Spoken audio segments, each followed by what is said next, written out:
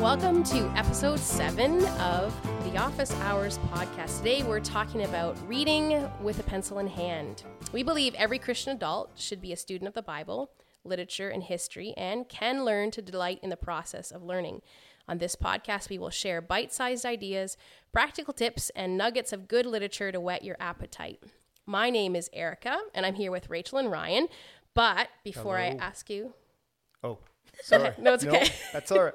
Before I ask you what you're reading, because that's what I was about to ask, I want to tell our audience about something that we did. Guys, we did a thing. We started a school. And we'll probably have a dedicated episode eventually in the near future. But for now, visit niagaraclassical.com if that's something that you are interested in finding more about. We're accepting applications for the 24-25 school year, and we're booking interviews. So you want to get that application in maybe even today as you're listening to this podcast. That would be great. So pumped for that. Yeah. All right. Back to you guys. What are you reading? I am reading a library book called The Library Book by Suzanne Orlean. I just looked up her name. I was going to say, did you know who that was? Yeah, looked it up. So this is a book it's centered around a massive fire at the central branch of the LA Public Library in the 80s. But it's a fascinating book because she talks about that. She talks about her own love of books and childhood and going to the library with her mother. She's got random history chapters. So it jumps around quite a bit, and she's covering a lot of ground. It's quite a long book, actually, but it is fascinating. I started off thinking this is really interesting, but maybe not gripping. And then the next chapter was gripping. So it's, if you are a book lover, if you want to think about what libraries are for and all of that, it's a great read. Maybe even if you're a book collector, because I realize I'm actually a book collector rather than a book reader. I mean, I do read books. Clearly I read books, but I just mean like You if just the have urge, to I have just them want to in your collect house, them. and that Yeah, it's like counts. a good old aged book seller as opposed to a wine seller, you know? Yeah. Ryan, what are you Good. reading? So I've been preaching more often at our church lately, and I am currently reading the Word Biblical Commentary on Galatians by Richard Longnecker, and What a name. it's he teaches an just up the unfortunate name. road at the U of T. Is he At Canadian? the U of T. I don't know if he's Canadian. Oh, okay. Interesting. Wow, that's I don't really know. neat. I don't know a lot about it, and Good commentary. that might be old information. The book was from the 90s. Oh, yeah. Which recently I saw a video. Apparently that's the late 1900s Yes. to the kids these days. Yes. The late 1900s. That's how old we are, guys.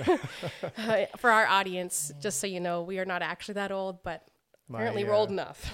My oldest daughter had a really funny moment a little while ago. She asked that if I studied Latin in school, as she is doing. Right. And I said no, because I went to public school for for high school, and I said no, I didn't do Latin in school. She said, oh, they didn't have Latin classes in the 1900s. It's such a brilliant description. Thought, oh, that's true, but you shouldn't say it like that. You're not like, yeah. Anyways. Well, that's great. Sounds great. Two very different reads. Okay, so today we're talking about the method of close reading. And when I taught my students in high school, when I taught high school students close reading, I talked about it as being a student who reads with a pencil. So a close read is a method of digging into a short passage to mine it for treasure. And this is the opposite of skim reading. So skim reading, you want to get a vast amount of information into your head, or at least partially into your head quickly. Close reading is very slow. You're forcing yourself to consider what the author is actually intending and what the author is actually thinking. I had a teacher in university, and I can't remember where the quote came from, but it is deep diving, not jet skiing. That's right. Good. Good. Yep. So just quantify that a little bit. A short passage. Oh, yes. So it sort of depends on how dense the text is. You want to have enough to mine, but good literature, you're probably talking a page, maybe two, depending on what's happening. If it's Dickens, you might want to, like, he's quite descriptive. There's reasons why he's descriptive. So it sort of depends. If it's poetry, you could do a close read of a single poem. Right. Even a poem that's longer, like The Lady of Shalott, you probably could break it into sections and do a close read, but you still could do a close read of the whole thing. Right. But we're not talking full chapters necessarily. Although, depending on how short the chapters are, it could work too. Sorry, that's super not very scientific. But no, that's okay. Just a sort of discernible pericope. If you're doing a close read of a that was a good word. Thank you. If you're doing a close read of maybe a Bible passage, it would be of the logical section. If you're not obviously not going to do a close read of Psalm 119, but you probably could do a close read of the book of Jude because it's only 24 verses. So it's sort of a whatever makes the most sense for how deep down you want to go. This is a really good method for understanding how words work and how language works together. And it really allows you to help uncover some of the subtle meanings and the subtle subtexts and see how figurative language and all the different things that make up language and story is really interesting, how that's actually communicating and assisting your author in communicating the idea or the argument that they're trying to argue. So it's another one of those tools in your toolbox to being a good reader. So how do you do it? There is a much more technical way. The University of Guelph has a really great layout of and a description and like a step-by-step of how to do a close read. So if you're really into, like, you want a little more highbrow, you want a little more technical, you want to look at figurative language and diction and mood and tone and all those things, that's a really great resource. But what we're going to talk about today is a lot more general, and we're looking at the function of a close read, and then in theory, we're going to do a practice close read, but I don't think we'll get to it today, so we'll have to wait till the next episode. But we're looking at more generally what's going on when we do a close read. So a close read is going to require that you read your passage quite a few times, which is why you don't want something that's like 60 pages long. The first step, though, is to just read the passage. You want to get a general sense of what's going on. You don't have to try to understand everything. You just want to get a gist. What does the author seem to be saying generally? Even if this is a passage that seems a little bit above you, try to see if you can get a sense of the topic. What is he even talking about? That can be a really good starting point or a launching point. So once you get a sense of the gist, go back and reread it again. But this time, pick up your pencil, and you're going to note any repeated ideas or words, circle words that you aren't sure of. Look them up, put the definition in the margin. Just get a sense a little bit more now that you've got the sense of the gist. What's being repeated? What's being emphasized? What is your attention being drawn to in this passage? Would this be the point where you mentioned circle words you don't know? Would you, on that second read through, circle the word, then go look it up and write it in the margin on this read through? Or do you read it through and then go look up your words? It's a good question. I think it sort of depends on how distracting it will be. If you're like Rachel and I, who are pretty ADD, I would probably wait till the third read through because I'll get distracted by a really cool word in the dictionary. But if I'm suspecting Ryan's a little bit more disciplined in this area, you probably could handle writing the definition in the margin on the second read and still come back for the third read. Not with a dictionary. Oh, interesting. No. Learn things new every day. Man has no self-control with a dictionary. So if you're a person who has a lot of self-control with the dictionary, you can go ahead and do it in second read. If not, hold off to the third read. The third read really, though, is where you're trying to determine the general argument or the general idea. Like, what is the author trying to say about their topic? If the passage is super short, try to reduce it right down to like 1 or 2 sentences. If it's only, if you're doing a poetry, see if you can get it down to like 2 or 3 words. This really forces you to get a sense of what's going on. And always be writing these notes and these thoughts and these paraphrases in your margin. That's a really handy place to put them. So after you've read it a few times, at least 2 or 3 times at this point, you really want to see if you can get a general sense of the thrust of the argument, like what's actually happening in the argument. And one of the ways you can do this is you can go through each paragraph and try to succinct it down to a phrase. Looking at your different phrases in your margins, you're trying to see where is he going, where does he start, and where does he end, and how does he get from start to end. That's going to give you the general sense of the argument and how the argument works. And then in the end, you really want to try to summarize in your own words what's going on. You want to use your own words, because if you use your author's words, you're probably not actually thinking as clearly about the argument as you think you are. Once you get a general sense of what the author might be saying, go back and reread it again, because then you can check and see, is what I think this is about actually what this passage is talking about? And does it follow? Then I just wanted to jump in here. So you're using the word argument, but this process still applies to fiction. So just to clarify that,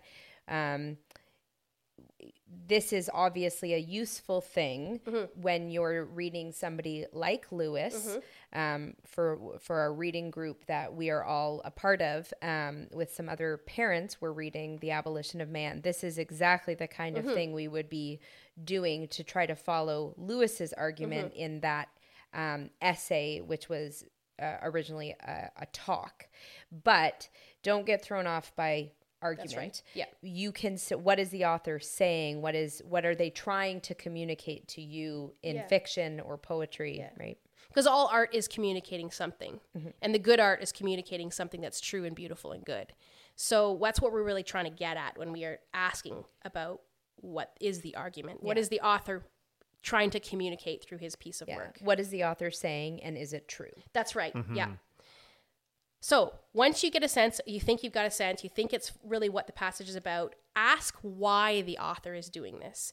It's one thing to observe what's going on in the text, but that's sort of useless if you're not going to do anything with it. We want to ask, why is the author saying what he's saying? So if say for instance, to get a little technical, if you recognize that he's using a metaphor here, he's describing something, and it seems like this is very figurative language, it's really well done, but you observe that this is a metaphor for life. Okay, great.